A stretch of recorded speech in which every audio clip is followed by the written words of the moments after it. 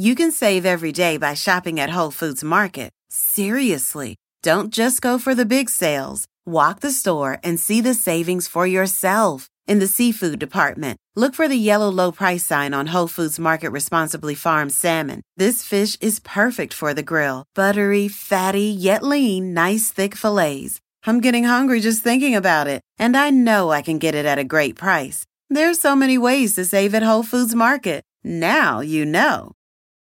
Reboot your credit card with Apple Card, the only credit card designed for iPhone. It gives you up to 3% daily cash back on every purchase. It's real cash that never expires or loses value. Apply for Apple Card in the Wallet app on iPhone. Apple Card issued by Goldman Sachs Bank USA, Salt Lake City branch. Subject to credit approval. Daily cash is available via Apple Cash Card issued by Green Dot Bank, member FDIC, or as a statement credit. Terms and more at applecard.com.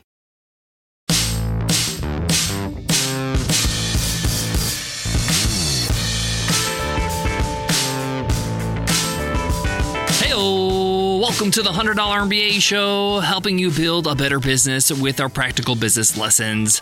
I'm your host, your coach, your teacher, Omar Zenhom, and today's episode is a special extended interview episode. We have my friend Noah Kagan from AppSumo.com, and he'll be teaching you how to launch a $1 million business this weekend. If you're having a hard time getting started, getting your business out there, making your first dollar, or even if you're stuck in your current business and can't get past this current level and onto the next level, then you're going to love today's episode. Noah's going to break down all the excuses we tell ourselves, all the reasons why we're not achieving our success. And he's going to share what has worked for him for years.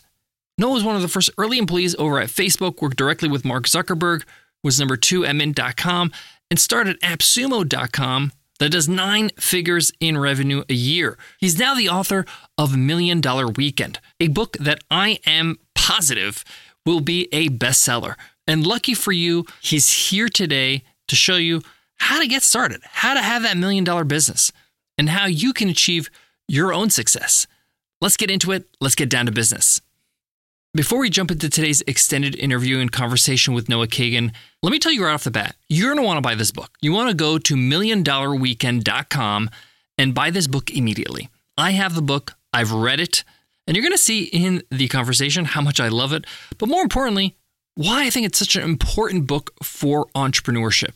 What makes it unique, what makes it special, and what actually allows you to get results that are in the book. I've known Noah Kagan for about a decade now, and he's definitely a special kind of person. He thinks differently. He's got great problem-solving skills. He's great with helping people get past themselves and get over their own internal obstacles and external obstacles. And you're going to see this firsthand in today's episode. So we're going to jump into the conversation with Noah Kagan, but I'll be back to wrap up today's episode and give you my own insights on what we discussed. Let's get into it. Let's jump into the conversation with Noah Kagan, the author of $1 Million Weekend. Noah, it's awesome to have you, man. How's everything going? Life is blessed, man. I'm happier than I've ever been. So good. I love it, man. I'm so happy to call you a friend. We've known each other for about a decade now. I want to start with a story because a lot of people don't know this. I've shared this with some of my friends, but not on the podcast. But when I started my software company, Webinar Ninja, back in 2014, about a year in, I was kind of struggling, trying to make it happen. A friend of mine, John Corcoran, was like, you should know this guy named Noah Kagan. And Noah Kagan, I was like, yeah, I know Noah Kagan. He's from AppSumo and Sumo.com. They have this, they basically rule pop-ups in the internet. And he told me, yeah, let me make an introduction. You know, John is so generous with his network. So he introduced us. We're on a Skype call. This is back in 2015. It's the first time I met you was on a Skype call. And I told you I started a software company and I'd love your advice. And, you've been there, you're where I want to be in a few years, all that kind of stuff. And this is awesome advice, by the way, for anybody who's listening. If you ever want to know what your future looks like, just go to someone who's a few steps ahead and talk to them. And you told me a piece of advice I never forgot. And for the 9 years I was building and running Webinar Ninja, I really remembered that in the back of my head. And you told me, Omar, with software, there is no finish line. I was like, Oh man, because I come from the content world, courses, things like that. You put something out there, like a book, $1 million weekend, and I was just like, yes, I needed to hear that so bad because I realized, okay, as soon as I push out a new feature, a new update, they're like, oh yeah, that's great, but can you do this? Can you do that? Blah, blah, blah. So I want to start by thank you for that piece of advice and having my back, almost 9 years ago. Thank you, dude. It's been, I was telling you before the show, just getting emotional myself, thinking about all the nice people that I've been able to connect with doing business. And I don't know, I don't even think business. It seems so adult formal, just like doing cool things and meeting cool people. And like we were on a yacht together. I know, that was so much fun. Michael Port, shout out to Michael Port. Shout out Michael Port, shout out Jordan Harbinger, and just all the cool things that get to happen through helping others out, how they're available to help you, and it's special. Also, I think you were on AppSumo. Didn't Webinar Ninja go on AppSumo? I think you guys crushed. Yeah, man. I work with Iman, and we were the best-selling deal of all time. It was great working with him. He's fantastic. That dude is brilliant. And you're a brilliant entrepreneur in terms of building your team. You find gems, man. Every time I've worked with you guys, worked with the different members of your team, I was like, how does Noah find these people? And you're really good at that. And we're gonna dive deep into scaling a business and all that kind of stuff and talk about your new book, $1 Million Weekend. But I want to scale back. I want to go back. It's something I like to do on this type of episode. And I want to learn a little bit about Noah growing up. One of the things we talked about earlier is both of our parents, we come from immigrant backgrounds. Your dad immigrated from Israel, sold photocopiers, hustled his way in America. Growing up in that environment with parents that told you, like, I didn't sacrifice all my life for you to mess around in school. Yeah. What was your life like growing up? Like, what was your home life like, school life? Were you popular? Were you a jock? What was it? Yeah. The immigrant mentality, I've been thinking about this a lot, and all of the most successful people at appsumo.com and really all the most successful CEOs today are immigrants. And everyone can copy the immigrant mentality. And the immigrant mentality is two things. It's attitude and effort. And there's no limit about how good your attitude could be. And there's no limit how hard you can work besides 24 hours. And immigrants just work so hard. And we were chatting before, like, a lot of immigrant mentality, my family, was about surviving and not thriving, which we can get in later in the show if we want to chat about it. But my growing up was a little chaotic, but also I felt very blessed and lucky. Now, in retrospect, I had this father who didn't speak English, sold copiers door to door. He was a slob.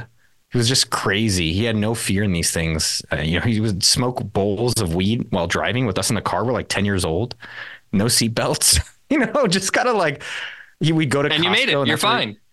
Where, thank God, it depends who you ask, And then he'd take us to Costco for lunch. He's like, go eat the free samples. That was lunch. And, I had so I grew up with this entrepreneurship, like, wow, it's kind of cool. He has his own schedule. We go jet skiing, takes us to Costco, gets us cool shoes. And it really was inspiring to be like, wow, I'd love to have my own business, but I knew I didn't want to carry heavy copiers. And I really admired that by asking, he was able to get things. He would always ask.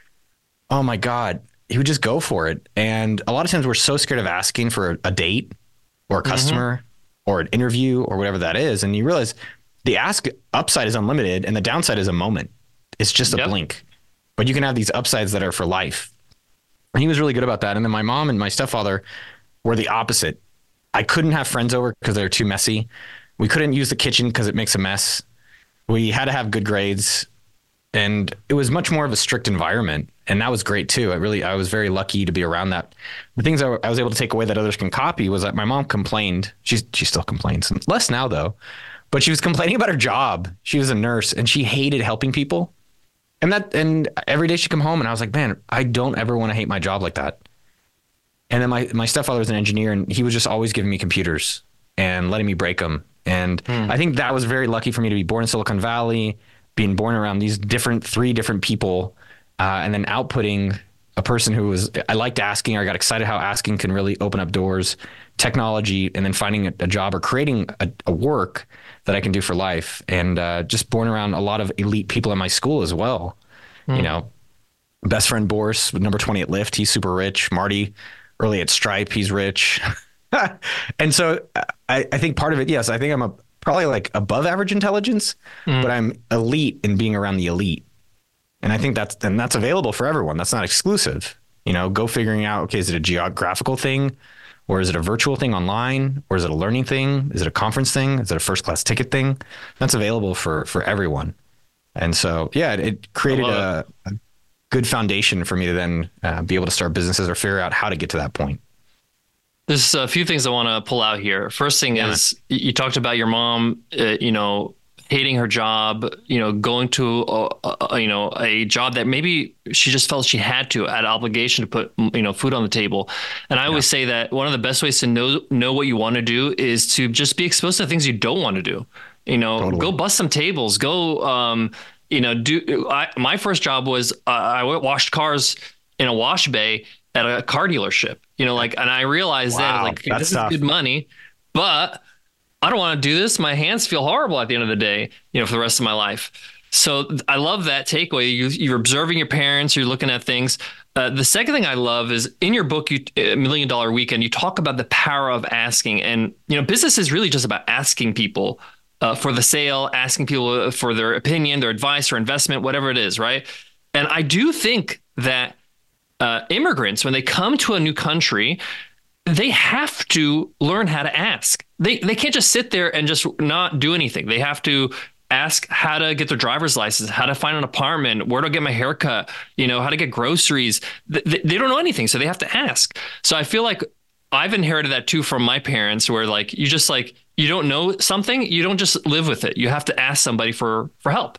And I think in today's day and age with, technology and Google Maps and Uber and all this stuff, like people don't ask for directions anymore. People don't ask anything. They just Google it up. But that is a form of asking, is research. And the last thing I want to take away there, you were talking about, growing up around people that and going to, great universities and being around people that are just like superstars. One of my favorite hacks to do, and I want to share this with you. And we did this with Michael Port. We were saying shout out to Michael Port. Michael Port has a yacht, and we went on vacation with Michael and Jordan Harbinger and Noah, and we had our significant others with us, and it was a lot of fun. One of the best hacks to do is to go on holiday, go on vacation with somebody who's just a few levels ahead of you. Because you start to realize, oh, this is possible. Like, I'm not that far removed from this reality. And it just starts opening up the idea of, how do I get here? You start asking yourself some questions like, how did Michael do this? How do I do this? How do I get myself a yacht? How do I, if that's something you want, or whatever. The point is that I like going on holidays, a skiing holiday, going to Europe like you do in Barcelona, and just go to a fancy restaurant with something, maybe a little bit out of your budget, but it hurts a little bit, but that's fine just for one time. So you can feel like, okay, how can I make this comfortable? Do you agree with that? I always thought that when you get born into a class, I was born middle class. And very lucky. Let me just repeat again. Very lucky. 2 parents, or I guess 3, healthy, Bay Area, all these things. But I think most of us think we're stuck where we are. And so I love your recommendation. Like, how do you find out what the next levels even look like if you have no idea? A lot of people don't realize, I can actually work in 2 countries. Like this for me, it took time to get to that, where I was like, I can work in 2 countries, actually find a partner I really like, and be able to do the things I really want to do for a living and make a lot of money. Really? That's possible. And I just think most people don't realize that they can do it. And the biggest way that's holding them back is just getting going on it. I think a lot of people, I'd like to be rich, or I kind of want these things that I'm not really sure. And it's understanding that if you can create a dream or a belief bigger than a fear, that is really motivating to get going. When you're like, man, maybe not happen today, but I'm gonna get going today, but I could get at a place where I have a crazy house and I have cool things that matter to me. But yeah, I love that hack for doing that. You can also rent it. So for me, I started renting things. I rented a big house during COVID. I rented fancy cars. I tried living in foreign countries, and I was like, oh wow, this is awesome. I'm never going back. And then some things like cars I don't care about at all. But having a nice house, I was just like, I'm going to spend a lot on a house. And then realizing that level is available to everyone. That leads me to something you mentioned earlier. You talked about growing up, our parents kind of have this survive, not thrive mentality. How do you shake that? How do you realize, wait a minute, I don't just have to get by. I don't have to just make sure that I can pay my bills. How do you break through and say, it's okay for me to enjoy life. It's okay for me to want better things or to go beyond, the needs. Yeah. My friend Tynan.com, I like saying his website. He calls it the 99-1. And so if you zoom out to 99% and you zoom out very, very far, you zoom out, you look at the 99% of our lives, it's really great. It really is so great. And that's how I was feeling frustrated. Like I was frustrated about different things going on with work and my relationship. He's like, let's just zoom out, man. Like you have pinball machines at home. I have 2 pinball machines. I was just playing it before this, like an hour ago. It was awesome. You have you're healthy. You have a company you seem to like. It's like, dude, even though something's frustrating, like 99% is great. And just recognizing that, I think where a lot of people can approach it is that I was suffering and creating money, trying to just create money for like 20 years. Right. Like that's kind of what we're taught to do. And no one's really saying enjoy it. And so for me with $1 Million Weekend, it was also, what's the number that actually matters to me where I don't have to worry about money so much. And then I can quit this job that I really hate because that seemed risky, having a job. And for me, my freedom number was $3,000. And that led me at least to get going so I could do work I wanted to do. But in terms of enjoying the money, I'll give you a few examples and then tactics will come through that. Lately, it's how do I enjoy the money for myself? So I have a goal every year. How do I spend the money on myself, to others, or donate at least 1% of all that I make? And that's a yearly goal. So this year, I took my parents on a yacht. I actually took them on a yacht. It was $30,000, which is crazy. And they would never do that in their whole lifetime. And that was so cool. So I do think for others out there, it doesn't have to be $30,000. It could be $3, but make a goal, not just donate, but it could be to spend it on your friends. And as well, be generous with yourself. And I noticed through that how much more I actually really enjoyed life. So I buy Rolexes now, and I used to never even wear watches. Yeah. But I'll tell you, I bought one when I got engaged, and then I bought one when I got my pilot's license, and then I bought one when I got this house, and I buy one for me and someone else. So when me and my buddy both got houses, I bought 2.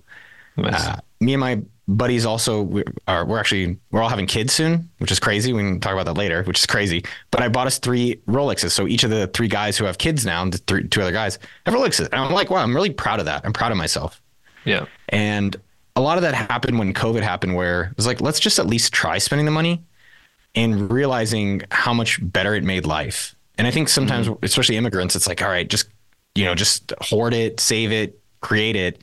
Don't enjoy it. And so for everyone out there, just spend a little bit more on yourself, spend a little bit more on someone else, do a little donation. One other thing that I noticed, you almost never notice the money you give to someone else or you donate to someone else.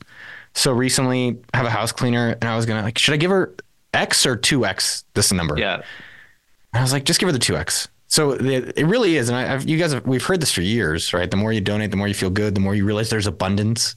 And I always felt the abundance stuff was kind of silly because most people who say there's abundance, they're rich. You don't hear a lot of homeless people saying, I'm so abundant, Yeah.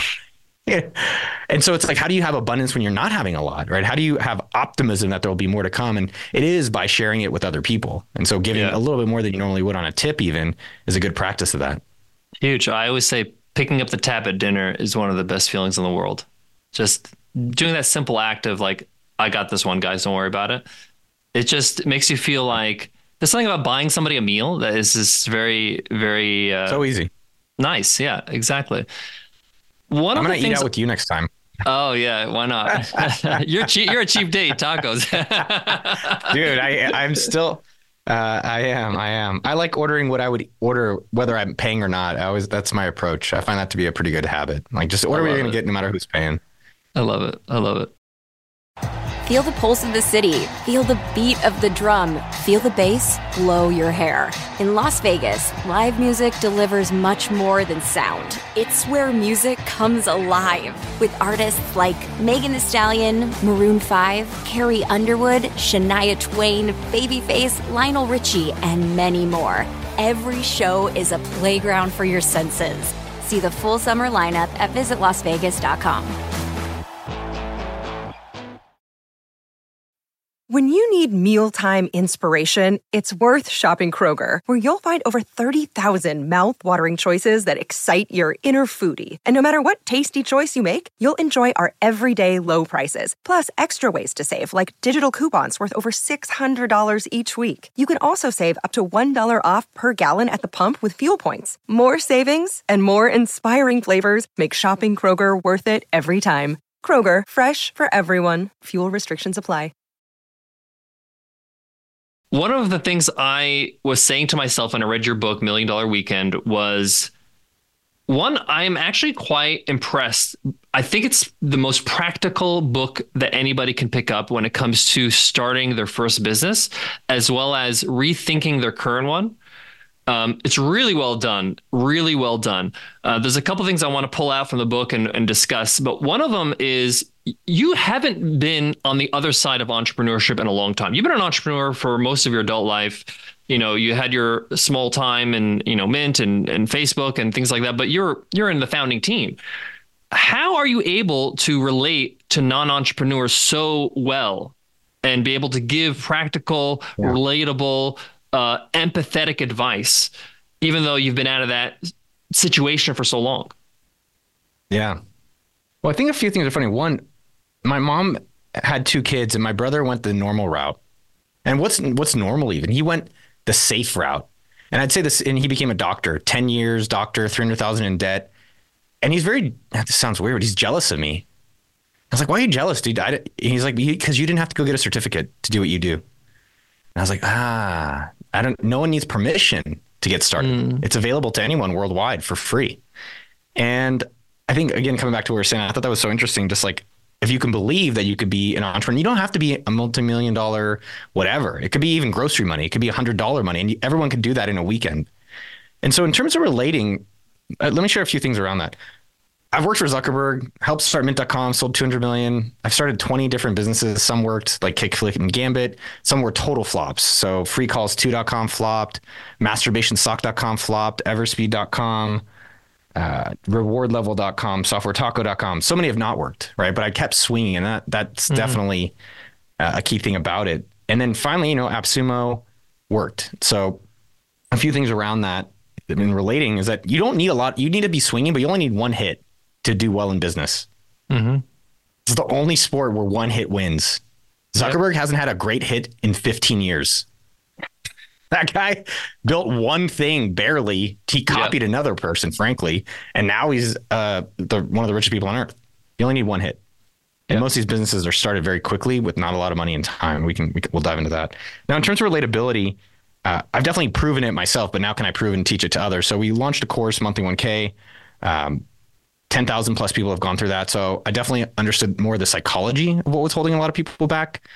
And then with this book specifically, this is a common thing, whether you've done a lot of businesses like I have, is that we all wonder, like, are we imposters? And I don't know why that even comes in our psyche, right? Like how does that serve us? Like holding ourselves back. That's a whole nother, maybe you can get my therapist on the show. Self-preservation. Yeah. Maybe like, if I can't, but if I'm an imposter and I don't do it, then I never have to face myself is really what's happening. That's what's really what we're saying. And I felt that way a little bit with $1 Million Weekend. Like, even though, yes, I've done it 7-8 times now, and I've worked for the best people in the world, for not best people, best entrepreneurs.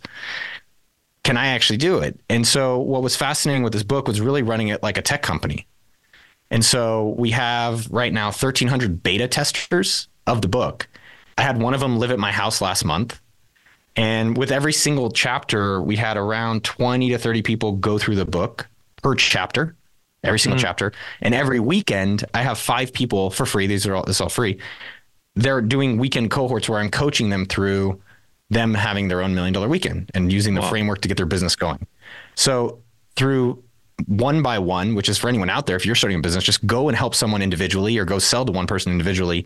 And through doing that again and again and again and again and again and again, I feel very confident that I can understand where they're at and what's really holding them back and how to make it fun so that they can move forward to get where they want and to get to their dreams. I love it. You're a very no nonsense person. I think the listeners of this show resonate with that. That's kind of the one of the ingredients of this podcast. One of my favorite things about this book is how you start it. it's amazing how you start with all the excuses people say to themselves about why they can't start a business. Tell me why you start with the book with those top excuses, the top things that people say to themselves why they can't start. Most people who want to have a business, and I do believe everyone should be an entrepreneur, because risky is when your boss fires you and you have no backup plan. So create your own with entrepreneurship. Now, when we were writing the book and putting it together, there's so many business books out there. There's a lot, and there's so much YouTube and so much courses. Yet it doesn't seem that anyone who wants to start it has like a clear thing that you can actually give them. Now, why is that? There's enough recipes. Now, the problem is that most people don't have the right mindsets because there's some things holding them back. And so as we were working on the book, we were trying to figure out what are the real problems holding people back. And so they have common reasons that hold them back. And we put it in the initial book and people went like crazy over it. They're like, yeah, this is exactly me. You know me. And it was at the end of the book. And through the beta testing of the content of how to help them get to their own business and get beyond that, we moved it to the front. And so it helps them feel understood. You know, it was, I don't have enough ideas. Actually, you have a lot of ideas. You just don't want to get started. I have too many ideas. Well, you're afraid of getting started. I don't have enough money. Well, that's solvable. We don't need any money to get a business started. I don't know anything about marketing. I do. And I'm going to show you exactly a plan I used on mint.com, at appsumo.com, tidycal.com, kingsumo.com, all these businesses that you can exactly copy. Same thing I did with this book. Same thing I've done with my YouTube channel, which got to 1 million subs. Now, it just helps them feel like, oh, yeah, I've been kind of holding off for a while. And then the exact place where we're going to be able to solve that problem of theirs. Like if you think about all business, it's way simpler than people make it out to be. It's generally certain people called customers, and they generally have a certain thing, W, called what, which is problems. What problem do they have? And the more that you can just ask them and listen to them and understand their problem and then say, yes, I can solve that problem. That's a business, whether you're creating content, you're getting them to put in their ears or visually, or whether it's an e-commerce store like appsumo.com, or whether it's a service business, whatever that is, it's, are you understanding these people to see if you can actually help them with these problems? And so that was where we understood that just identifying the problems they have and not a frequently asked questions or even a table of contents. How do we get rid of all that stuff and just get them action and results as quickly as possible?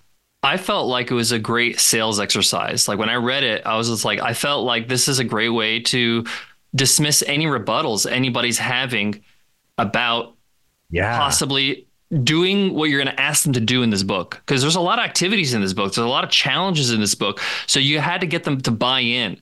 And by having these kind of, commonly said excuses, you kind of the reader goes through it and they're like, okay, that's true. I made that up. No, that's not really true. Actually, I can solve that problem. So you kind of like dismiss all the, blockers from getting them to buy into your philosophy, which I really love.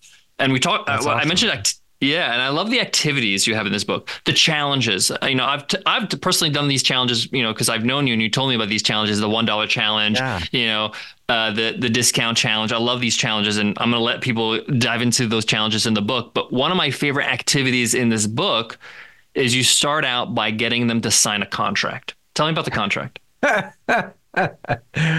Success leaves clues.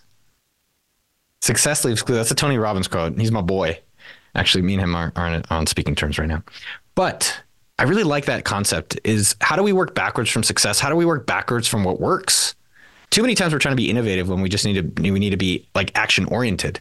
We don't need to be innovative. And so what I did with Tal Roz, I hired literally the best business writer of the decade. He's written Never Eat Alone and Never Split the Difference, which have sold millions of copies. And what we recognized is then we went through every single top business book of the decade and we documented them. And then we pulled out every part from sales to fear to social media to asking, all these different. And then we try to say, okay, what's the best parts of all these books and how do we learn from them and replicate it in our book? So if think about this, if you're doing YouTube content, go look at others who do it really great and say, all right, let me at least replicate it and then I'll innovate it. And the same thing goes for literally for all businesses. You don't have to be that creative.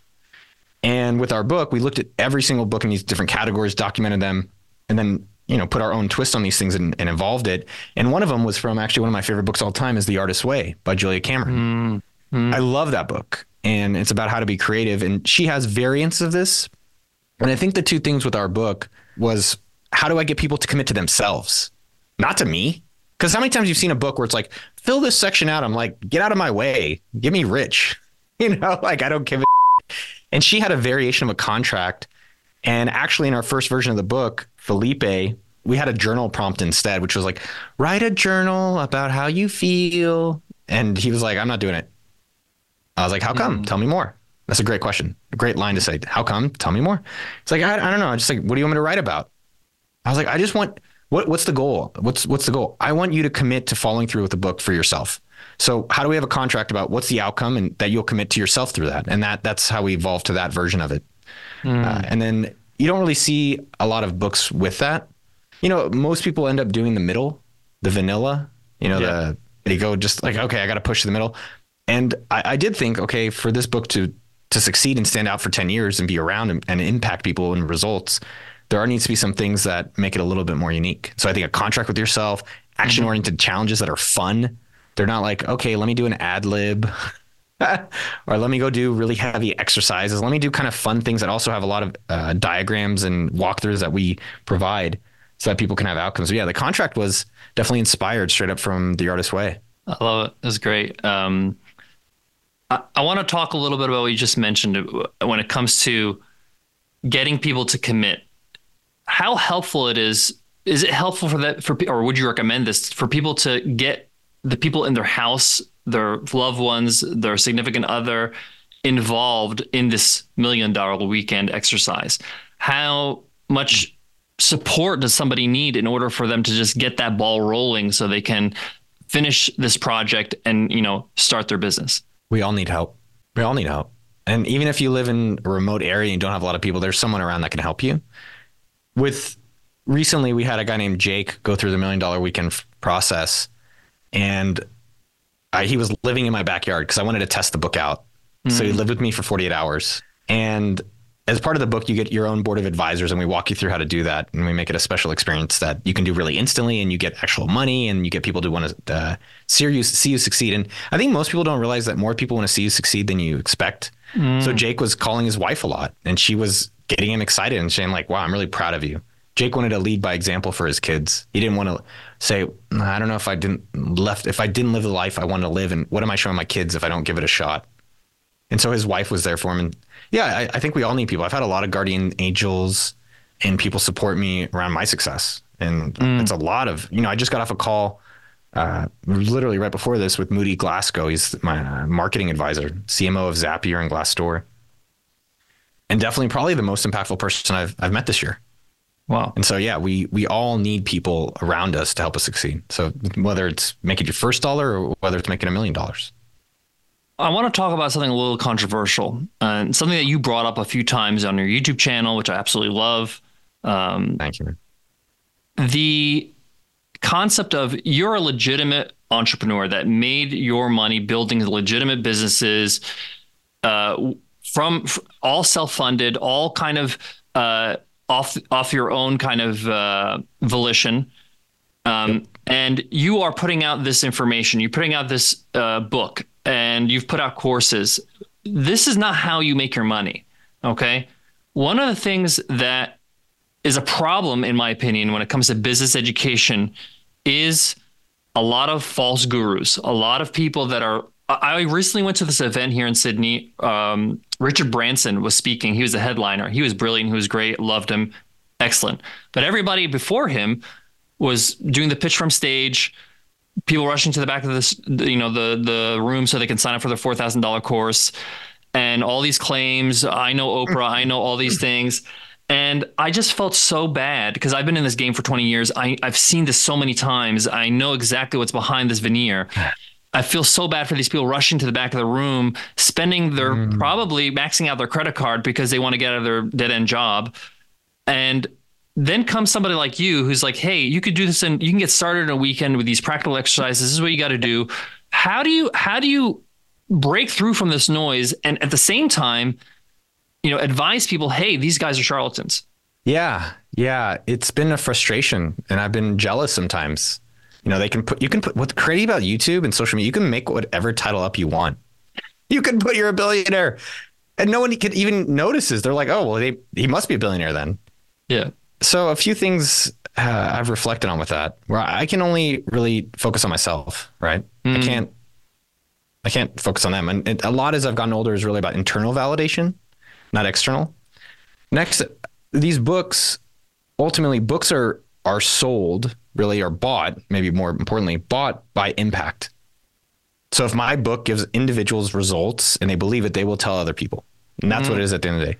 Now with these other people online, my philosophy is this: I never trust a business person who's gotten rich from courses or books, period.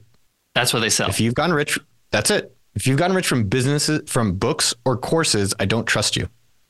The other comment that I would make is that I don't trust people who I can't see their businesses.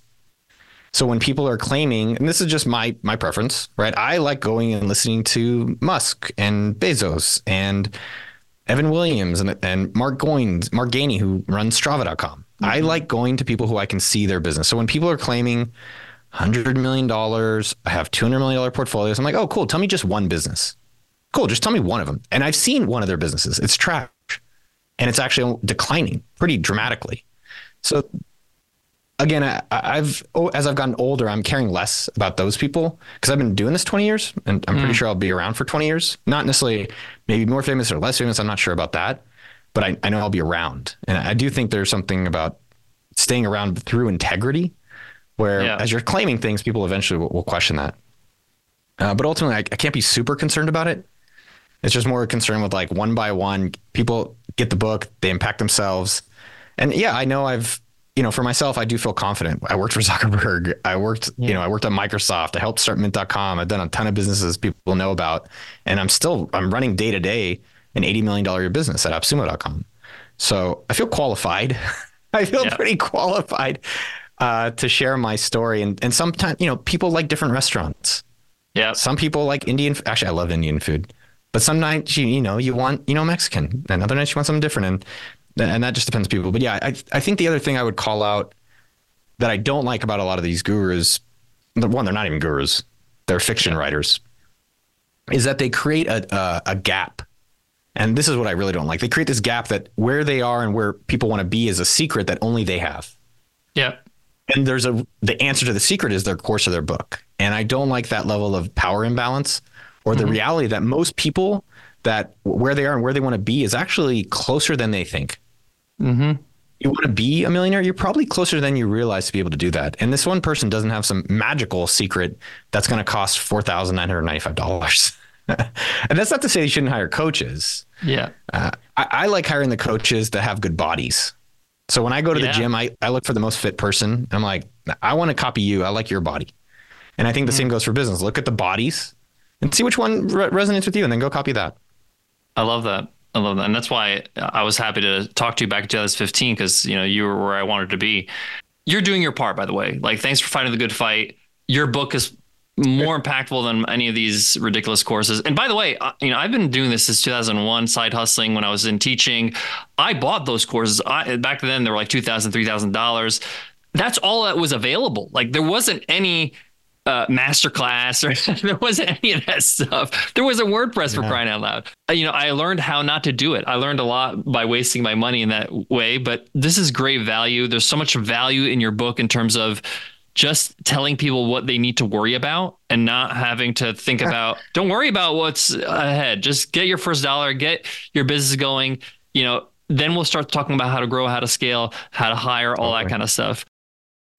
Feel the pulse of the city. Feel the beat of the drum. Feel the bass blow your hair. In Las Vegas, live music delivers much more than sound. It's where music comes alive with artists like Megan Thee Stallion, Maroon 5, Carrie Underwood, Shania Twain, Babyface, Lionel Richie, and many more.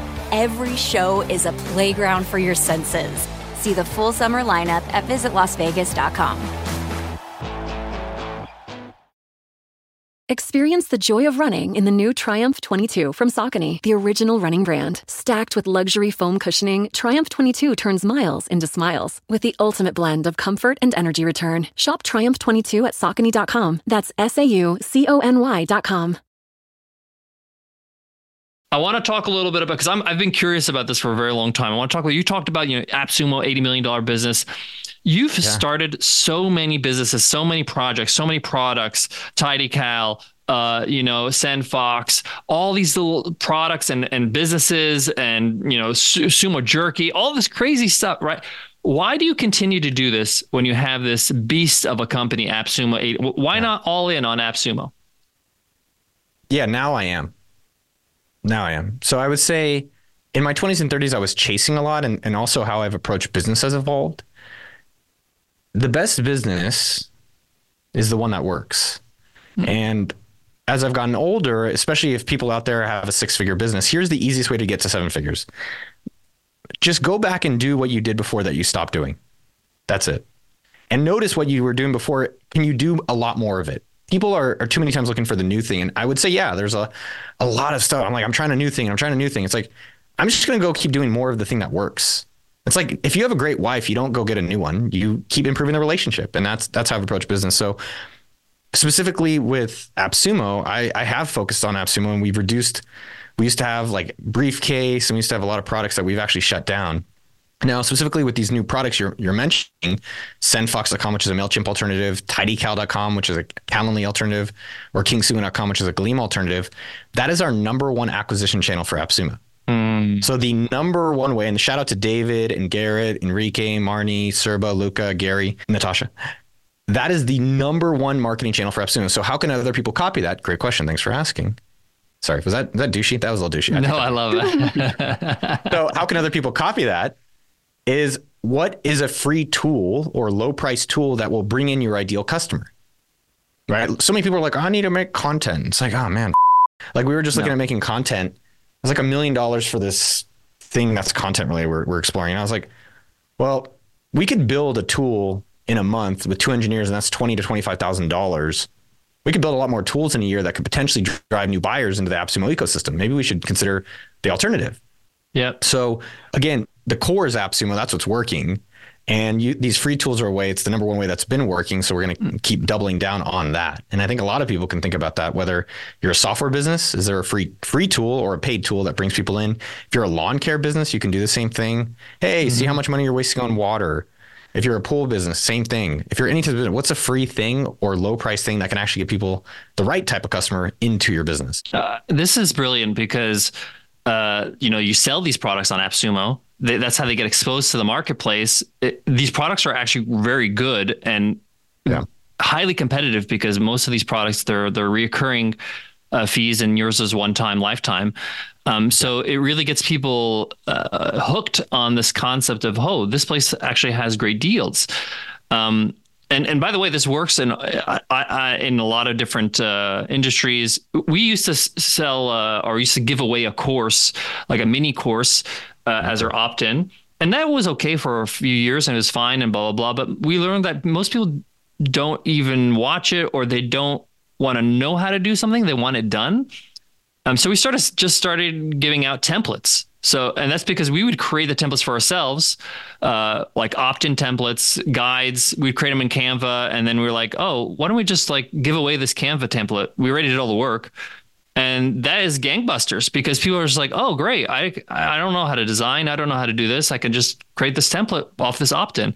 And I think more and more, because we've been in this game for a while on the internet, you just got to get better with your acquisition, tools or acquisition freebies. And I think software is where it's all headed. People are going to want a way to do something rather than how to do it. Yeah. Yeah. And then, and you figure out, okay, what is it about this that people really like? Right. And then you look at, okay, how do I replicate that? So with TidyCal is growing extremely well because people don't want to pay $20 a month for Calendly. So then you start looking, what are the elements of this free products or low price products I'm offering to bring people into my ecosystem? And so Calendly has a monthly pay. 2, it's something people share. Right. And 3, there's no real cost to maintain it. So people are like, well, why am I paying that much anyways? And so those are now elements that we're actually not even really, we're going to launch new products next year, but it's like this TidyCal is growing so fast. We're just going to keep investing in that as it's our number one. That is literally our number one tool to bring people into AppSumo. The other thing I would call out, and I feel so lucky about this and happy with this. Most of the tools, not even most, every tool we build is something we want. Every single tool we build is something me, David, the rest of the team that's interested in these kind of things wants. Yep. And so I do think it's thinking about what would be exciting for yourself. And too many times it's so far removed from that. Yeah. And you've been a pioneer with this. I recently saw on Twitter or X that the guys from 37 Signals, those guys are great. You know, Jason and David, they are starting a new thing called Once. And they're creating products that you can host yourself or blah, blah, blah. And you pay once. And people are like commenting, this is brilliant. It's amazing. We're talking about, no, he's been doing this for years. It's a decade. We've been around 14 years and that's okay. You know, it's great. And it's just more opportunity, frankly. Like when you're starting a business and you're like, I've never heard of that product before. It's like, great. That's an opportunity. The fact that you've never heard about it means it's an opportunity. And as well as you're growing your business, like I work in Barcelona in the summers and now half the year, and I go in the co-working spot and I'm wearing an AppSumo shirt and no one says anything. And our customers are solopreneurs, freelancers, agencies, small business owners. They don't say anything. I'm like, well, that's an opportunity. And so, you know, most people don't realize there's a lot more meat on the bone. There's a lot more customers available than chasing and trying to get a new thing. Like that's again why I don't say like new things. I say just do the things that keep doing the things that are working. Like that's the thing that's way under leveraged.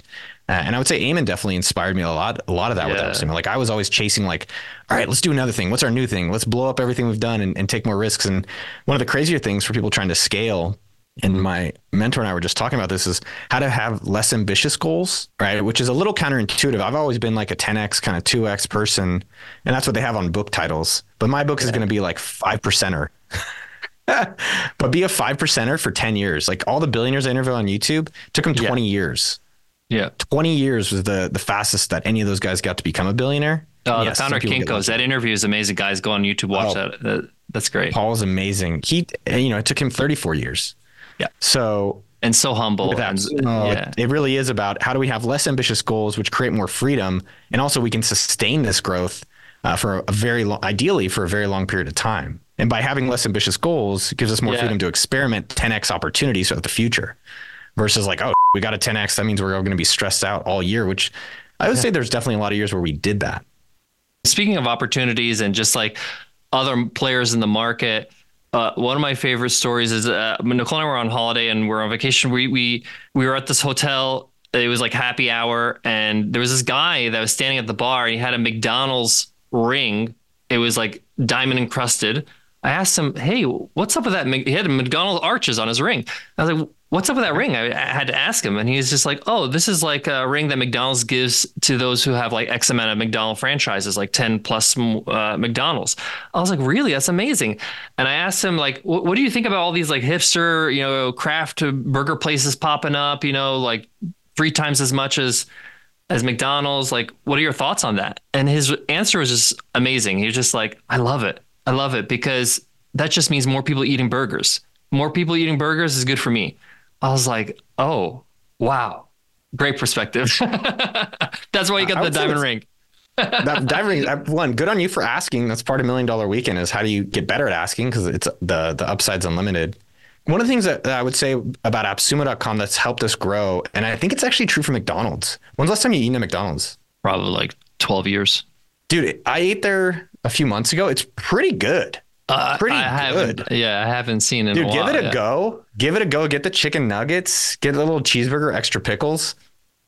So this is the point I was going to say for half your audience is people at 5 figures or 6 figures or 7 figures.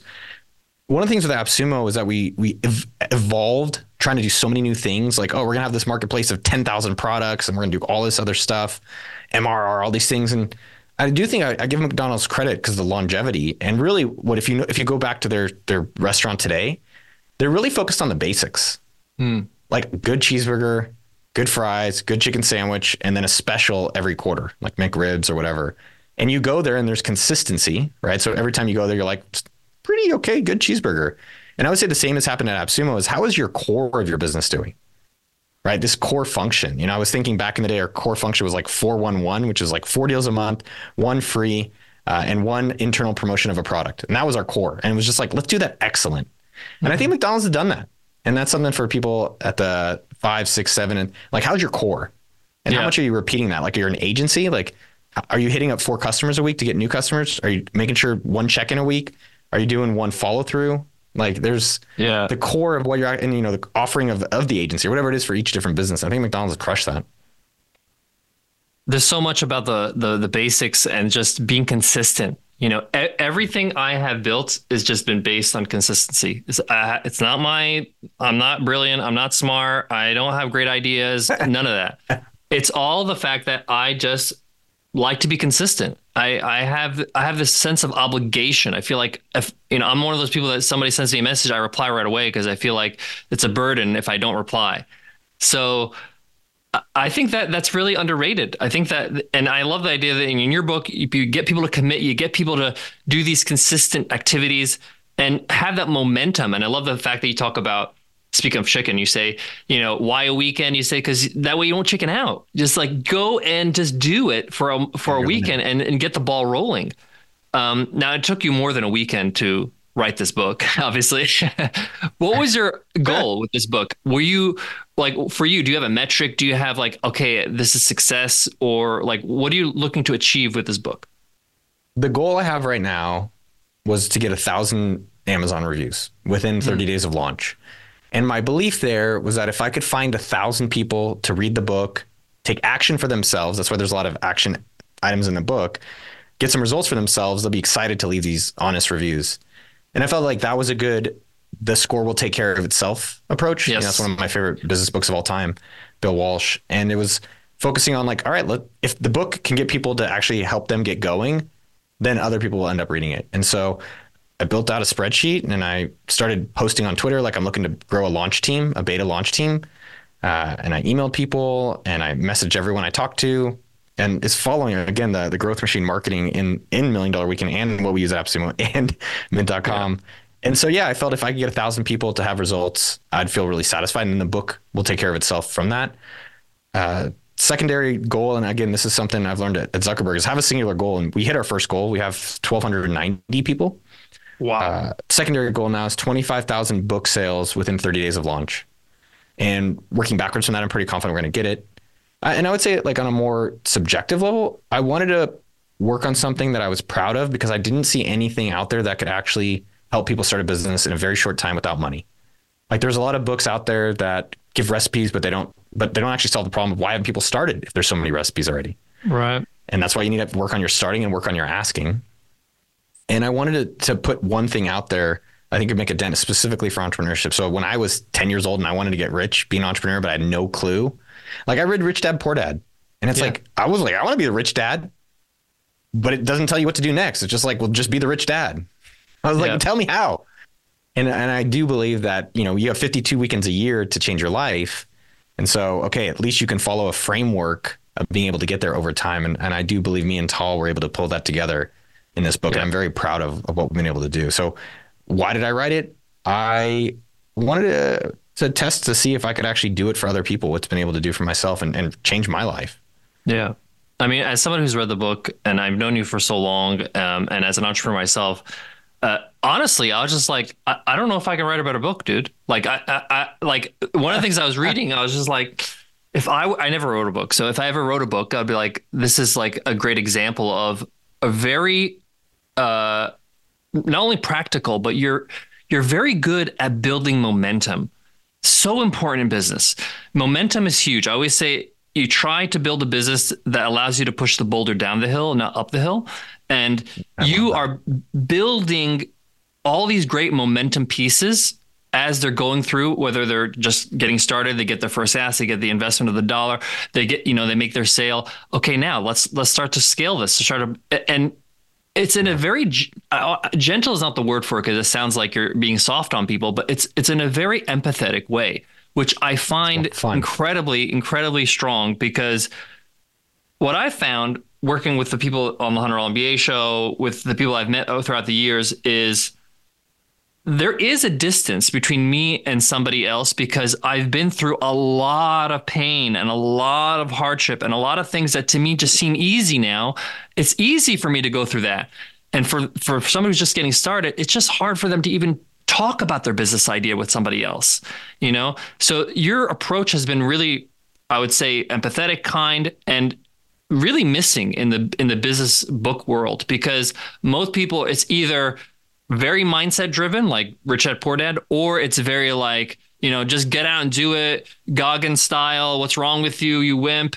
And I don't think either work. I don't think either work. So I think you struck a really good balance. Were you conscious of this when you were writing it?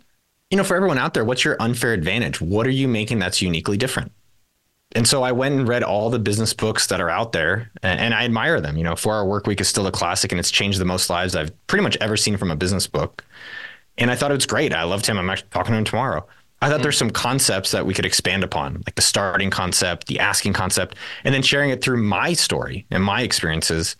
I didn't see anything else that could do it. I saw impact in these different books, like, Subtle Art or Atomic Habits. And, there's people like Goggins. I think that's fine. I just don't think that's sustainable, nor is it realistic. And it's a temporary hit, not actually something that could create substance for specifically your business. And not everybody has your circumstances. Yeah. I don't know. Like, do I want to do 1 million push-ups to prove I'm not a wimp? Like, that'd be kind of cool, but it's not something I can do regularly. I'd rather do a few push-ups every day for a long period of time. And with the book, I would say it was an ongoing process.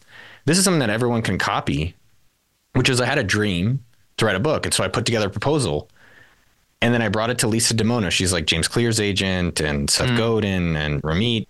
And then she laughed at me. I was like, Lisa, like, come on. I'm like, AppSumo, my YouTube channel's got like 50,000 subscribers at this point. I've got a mailing list at noahkagan.com. She's like, no, dude, your proposal is a joke. The original book was called The Challenge, and it was all the challenges. And she's like, if you're serious about it, write a real proposal. And I really like this concept of every rejection is a test if you really want something. Like there's a guy who promised me to help with the book, and he rejected me yesterday. He's like, actually, I don't want to do it. And I really like my maturity where I paused and then I respond. I don't get emotional and react. That's one of the things I've worked on in therapy. It's like, how do you pause and then respond to something versus be emotional? And I was like, thanks, man. I'd love to understand how come you don't want to help now, and let's go for a walk. He's like, yeah, let's do that. And the rejection, though, was also a test where, like, I believe so much in what I'm doing. I'm like, no worries. There's somewhere else. I can help another person a different way. And I really appreciate that. And same thing when the book started, I was like, I really want to have a book. Like, it's been 20 years. I never thought I was ready. Like, people have memoirs at 20. I was like, maybe if you're Britney Spears, fine. A lot of people, I don't think they've done enough stuff to actually make an excellent book. And the reality of books is most people don't buy them. Some people buy them, and the ones that get bought don't get read. So to actually get past all that is nearly impossible. Most of my YouTube videos get 1 million views, which is unbelievable. They all started with a few hundred, by the way. That's a big thing people are missing. It all started with a few hundred. Books, if you sell 1 million books, you're basically elite. Yeah. Elite. Almost no one ever sells 1 million books. Yeah. And so it was going to take a lot of work to get to that point. And I was like, yeah, I want to at least do this. I want to see if I can do it. So I hired the best proposal writer in the world, David Maldawar. He wrote James Clear's Atomic Habits, pretty much best-selling book of the decade. He wrote that proposal. That thing doesn't lose, man. That thing's on top of the charts all the time. And there's reasons for that. If you study James' success, you can understand the elements, and I can break some of them down if you want to copy it, of why his book did so well, right? And so we had David do that. Then after the book sold, I was like, okay, maybe let me find the best business writer in the world, because I'm a great marketer. I've done a lot of business, but I don't know how to write stories. So then I cold emailed Tal Ross. I was like, Tal, you want to help me? Well, let me finish that David Maldawar. So then I spent a year with David writing a proposal, and David took my proposal and was like, this is dog. He deleted all of it, and we redid it from scratch. And that took a year to write. And then Lisa finally was like, sure, I'll do it. So again, coming back to the original point, when you get rejected, just think, is my dream big enough, greater than the sphere, so I at least can keep going? And I wanted it. And I think most of us want these things, and the dream's not strong enough or not clear enough, and we'll give up a little bit too soon. And we work through in the book, like how to not give up too soon. That's why we teach the law of 100. And yeah, with the book, finally, Lisa accepted it. We sold it to the best publisher, Penguin, #1 publisher for business. Then I cold emailed Tal Ross, and I was like, I love your books. They're back there literally on my shelf. I was like, dude, you're my idol. You're bald and Jewish like me. Do you think there's any chance we could work together? He's like, no. And I was like, you sure? And I bugged him, and he's like, sure. Seriously. And then we spent 2 years writing it. And I think treating it more like a product launch. Yeah. And ongoing. And this is a takeaway for any business owner out there. How do you involve your customers in your business? I think that's definitely one of our non-secrets of success, which is as we were doing $1 Million Weekend, I'm building a launch team. As I'm doing $1 Million Weekend, I'm tweeting a lot. Every concept in the book, not all of them, but a lot of them to see. You'll read the book, you'll be like, holy shit, he's actually, I see how he tested the titles. The chapter titles are tested. The cover color is tested. Green is actually, if you go to a business section, there's no green business books. Oof. Check it next time. I tested the subtitles. We tested with the audience, with the customers, to see how we can make sure it made an impact. And that led eventually, finally, to be able to have a book today that, 3-4 years later, that I'm very proud that I know gets results where, in the beginning, it was a book called The Challenge. Yeah. That Lisa laughed at. And by the way, I love Lisa. She's like my second mom. She's one of my biggest cheerleaders. So I'm been blessed to have her on my side. I gotta say that just that last story you gave us about the backstory of creating this book has been so valuable. And I just wanted to pull out some nuggets for those who are listening. For those who don't really know Noah's probably one of the most successful people I know. Like he's made it for all intents and purposes. He's got a successful track record. He's got a successful business. He's a multimillionaire. He lives his best life. He's got great friends. He's got a great network, right? He's got it going on for him. He doesn't need somebody telling him he sucks, right?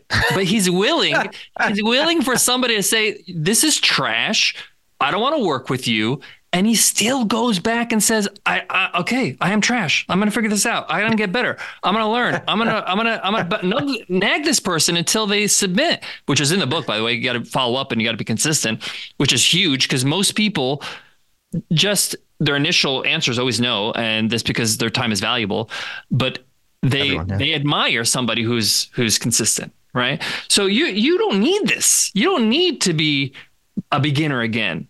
But you are comfortable being uncomfortable. You're comfortable being, okay, I got to learn something new. I got to learn how to write a better title, test the color of the book, figure out, a better proposal, and you have the patience to say, okay, this is going to take 2, 3, 4 years.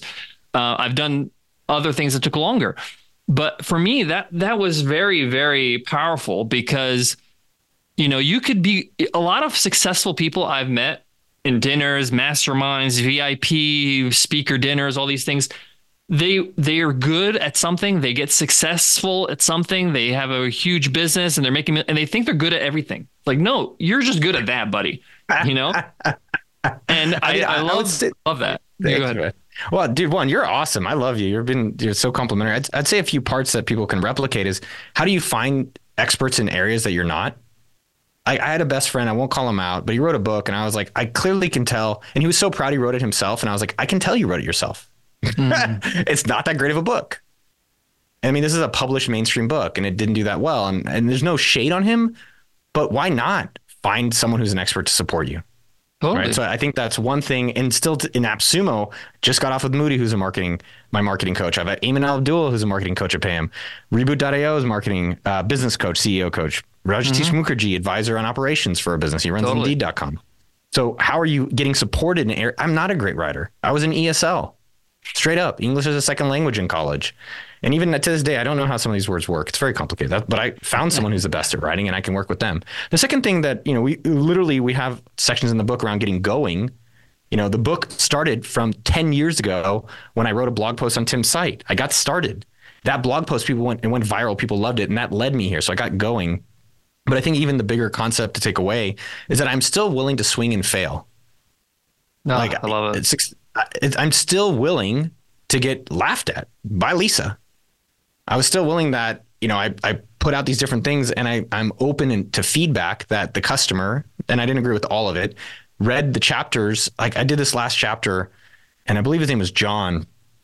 He was like, I told a story and the book ends with my father dying and me, running off to India. And it's wild stories about how I think people can live their lives. And this guy's like, yeah, the story's bullshit and I don't care about it. And I was like, and my first reply is thank you. And so the more we can be comfortable swinging, the more we can be comfortable being like, it's not them rejecting me. That's why we have challenges about working on rejection. It's not them rejecting me. They're just rejecting the thing. And that's an opportunity for me to improve. And that can apply whether you're starting a business, or whether you're growing a 6, 7, 8-figure business, 9 and beyond. I love the fact that you could separate the work from the experience. Like, that story's real. It's you, whatever that happened. But you're able to take the objectiveness of the comment and be like, okay, I gotta just absorb it. How do you enjoy it? Enjoy the rejection. Like, I'm not in a sick way, like, oh, let me go get rejected. But like, you know, part of it, like, all right, when I'm doing a YouTube video, I say, I'm going to get rejected 10 times. Mm-hmm. And I go to video. Now my videos are like me asking first class passengers or me knocking on doors or doing some of these things. And what's amazing about it is that people like seeing the rejection. They like seeing, wow, this person's at least trying. And that inspires them to think about, what can I try for myself? And by doing the trying and failing, yes, some people have said no, but others have let me go on their private jet. Others have let me be on their yacht. Others have taken me out on sailboats. And that's all because I just asked them, like, hey, what do you do for a living? And that's not an exclusive thing that only I can do. It's just a practice that everyone can do, whether they're getting started or whether they're, established. I feel like we're kind of going full circle. Like, no one does this alone. I started out by talking about the story of how I reached out to you. Like, Webinar Ninja it's a highly complicated software. It's highly complicated. When I got started, I reached out to you. I was very innocent. You gave me some good advice, but I realized, if I'm going to build something great, I need help. I hired Dan Martell, who's the best SaaS coach in the world. And he helped Nicole and I get through some rough times in the business. And we really were able to build some great systems with the podcast. I intentionally was like, I have to become friends with some of the best podcasters, because I'm going to pick up something. Like you said, success leaves clues. So I became friends with Jordan Harbinger, who's like one of my closest friends. Amazing guy, amazing podcast. I moved like 10 blocks away from John Lee Dumas in San Diego. And we were over his house all the time. I was like, how the hell did you build this incredible empire? Blah, blah, blah. And the thing I love about this concept of being around winners is things don't seem that hard when it's the normal thing. When everybody's winning, when everybody is doing something spectacular, doing something great doesn't seem so out of reach.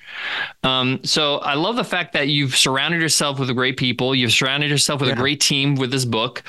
And before we wrap up, I just want to talk a little bit about, you talked about the goal of the book, and this kind of being like your, thing you want to leave behind and make sure that people can take and make use of it. For those who are going to pick up the book and read it, and I'm sure everybody listening is going to be dying to pick this up, and we'll talk about where to get it in a moment. But for those who do take this book on, read it, implement it, right? How can they thank you for it? What is a way for them to give back to you? Well, damn, you're so nice. You're very kind. You're very kind. And there's a book by Dalai Lama, I think The Art of Kindness, something to that title, and it's about receiving compliments. And I just really have appreciated how sweet you are in this chat. I mean, I'm not trying to be sweet. It's just that I appreciate it. You gotta call a spade, dude. This is good stuff. Thank you, man. Thank you. Well, two comments I'd make about what you said, because I think it's so critical what you said. And I think it was actually almost understated. Is that you don't have to have a lot of money to be around winners. Right? People think, oh, well, Noah and Omar have money, so they can hire these people. A lot of the people as well, I find really early, and we go over in the book, called pre-fluencers. So let me give you a great example today. I noticed on Twitter, and Jeremy on our team noticed on Twitter this kid, literally kid, doing a lot of really great treats, and just connected with them. And he put together a presentation about working together, and now he's making good money doing all my social media, doing Twitter, LinkedIn, and Instagram. Turns out he's 17 and lives with his parents. I love it. I love it. I was just like, yeah. And, can't buy that. Like, I was like, do I have to give you a chaperone letter? Like, does your mom come with us on team trips? Like, how does this work? Do I have to talk to her? Anyways, his name's Jay Yang. Shout out to him. He's amazing. But the point there is that that's not, someone who's a celebrity yet. But I would say a lot of my success is looking and not like, oh, transactionally, I've got to go do this sneaky thing. But it's just being around, as you were saying with you went on early to a lot of these people that you're like, they're doing something interesting. I like it. I'm going to connect with them. And the easiest way you can do that right now on your phone is just send someone a thank you who you consume their material. Yep. So just go and say, Jay, I like your material. Or I'm really into pinball. So there's a pinball guy, Escher Finkoff. And I was looking at his message, his email or DM, just like, yo, man, I love your pinball stuff. Because one day maybe I'll ask him. I might hire him as a pinball coach. That's also what I was thinking. Now, for your question about people thanking me, I'll tell you the one thing I really want. I want people to get the book and take action for themselves.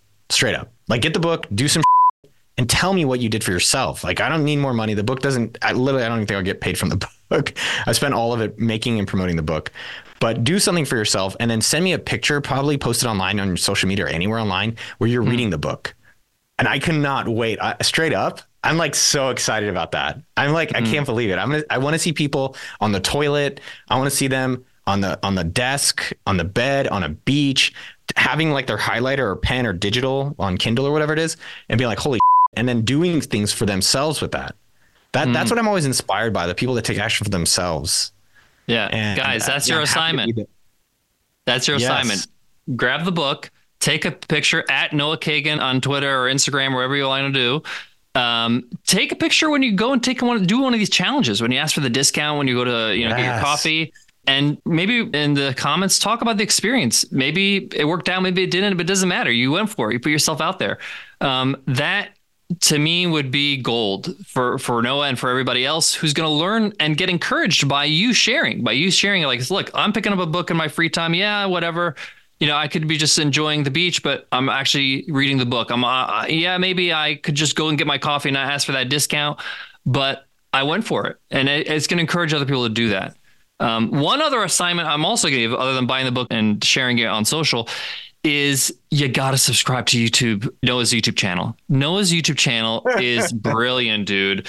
Thank you, I have it. Like, I watch YouTube on my TV at home when I'm having breakfast, and some of the stuff he's been putting out recently with the interviews of millionaires and billionaires, interviewing people on private jets, interviewing people who are these people that go first class and business class and all that stuff like that internationally. Some of them will surprise you, dude. Some of the people are not like, Daddy Warbucks.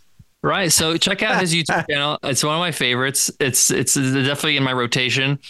Noah, thank you so much. I love it. But I want to wrap up with one story, dude, because can I add one thing for everyone out there? Yeah. Just one quick comment on that. So YouTube channel, AppSumo, all these things all started with one customer. It all started with one video. And the first AppSumo sale was $12. And we all started zero. Everyone, Facebook, Airbnb, Microsoft, Dell. It was a few people in a very short amount of time and getting one first customer and not worrying about the million necessarily, which you do need to be mindful of, but just getting going. And then that leads to these amazing destinations, whether it's, my first video was shirtless on YouTube. And now, yes, it's a $30,000 video, highly produced. But that took time. And the way to get there is you start today. So I do want to encourage people to think about that. It's not some unique advantage. It's just the immigrant mentality of getting going with your effort and having a good attitude while you're doing it. What is the wrap up? I had that part, man. I love it. And I want to share a story, and I think you'd appreciate this. And this is a story for everybody listening who's thinking like, all right, I got to surround myself with good people. I got to be around people that I want to be like. How? What do I do? How much is it going to cost me? I don't have much money. I just spent all my money on the holidays, whatever it is, right? January 2014, this is a pivotal moment for Nicole and I. We're living in New York. We're barely making rent. It's like, I don't really share this story a lot because it's so painful even for me to think about, but we're barely making rent. We have started the $100 MBA, but it's just moving slowly. We're still have traction. I'm still kind of figuring things out. Nicole's doing video gigs. She's a new Film Academy graduate. She's doing video gigs that, make ends meet. There's an event called New Media Expo in Vegas. And I was like, I know a few people that are going to that. I think we should go to this event. And we're like, we don't have any money. We scrapped together some early bird poor man's ticket. We get the cheapest Spirit airline ticket we go in some flea bag hotel on Fremont Street called the Golden Nugget. That's like $34 a night. We find our way to this event, right? At this event, we meet people that now are like the rock stars of business. Like at the time, they were just getting started. We met Nathan Barry there, and we had waffles with him and breakfast. We met Colbert Barr and Chase Reeves and those guys over at Fizzle when they were doing like crazy, amazing stuff. They're great guys. We met, Mike Vardy. We met Justin Jackson. We met Amy Porterfield. We met so many interesting people. John Lee Dumas had a party there, and we went to his party in his hotel room. It was incredible because everybody was not, who they are today. They were still kind of getting started, but we all kind of got to know each other. And since that event, first of all, it gave me the chance to see what's possible, but also we became friends and we supported each other throughout the way. And when Noah was doing something, or when Nathan was doing something, or when Justin Jackson was launching Transistor FM, I had his back, he had my back, and that's how it gets done. That's how it gets. No one does this alone. It really does. And I did it with we didn't have any money, dude. We came back inspired. We came back with a plan of action. We came back with, okay, we got to get serious. We got to really do this. No more sleeping in. Let's make this happen. But I wanted to share that story with people who are hearing this. This is just a practical example. Find the next event that is in your space. Maybe you're in e-commerce, maybe you're in nutrition, maybe you're in whatever, and go in there and just meet people, make friends, go to I've literally, before this event, I went to events locally in New York.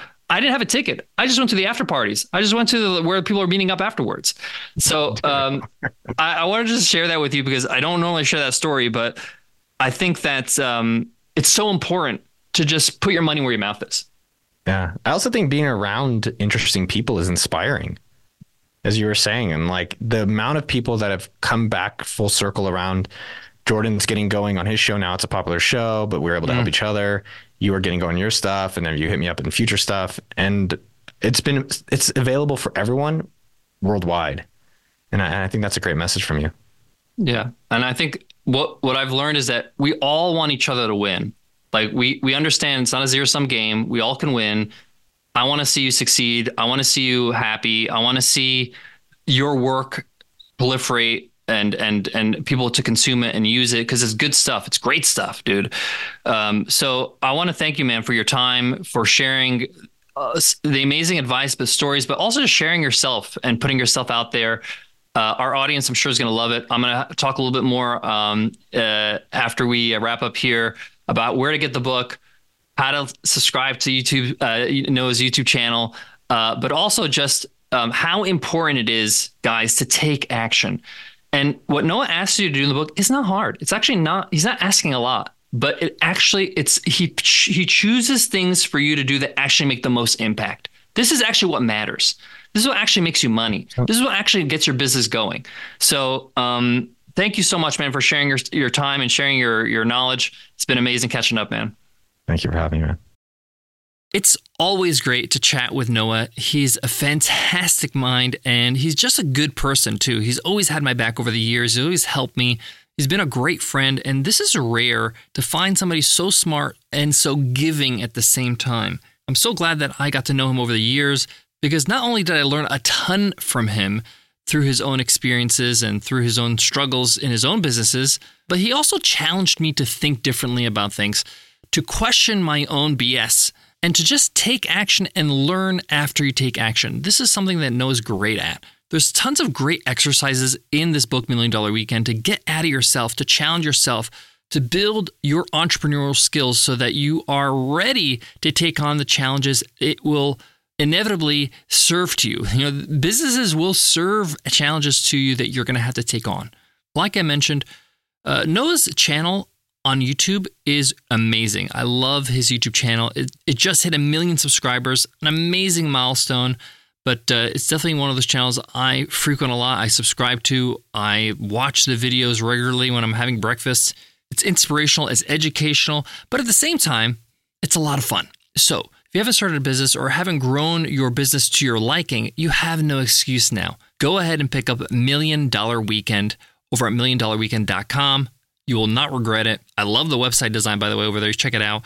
They have this cool feature where you just click the letter B and you can buy the book. Super slick, super awesome.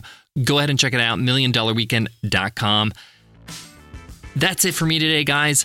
I hope you enjoyed today's episode. If you did, drop us a rating and review on Apple Podcasts or rate us over on Spotify. It means a ton for us when we get reviews because I read every single one. I look at every single rating. It helps tell other people to check out the show, helps the show grow and get to reach new audiences and new listeners. So thank you for taking 1 minute and doing that for us. Before I go, I want to leave you with this. If I had to describe Noah Kagan in a word or two, it would have to be action taker. This guy just does stuff. He makes things happen. He kicks up dust. He basically creates his own luck because he's always doing things and making things happen and trying things and launching things. And he keeps things interesting and fun. And in that process, he learns a lot. He learns what works, what doesn't. He learns about himself. And he creates incredible products and services along the way. So if you're ever in doubt and you're overthinking something, or you're wondering if you should do something or not, give it a try. What's the minimum viable version of what you're thinking about? Make it happen. Put it out there. Put one foot in front of the other. One of the first actions you can take is picking up a book. And I'm telling you this because it's a great book. I don't get a kickback. I don't get any commission. I just love what he put together and think that it should be read by anybody who needs to take action. Thanks so much for listening, guys, and I'll check you in Wednesday's episode, Q&A Wednesday. I'll see you then. Take care.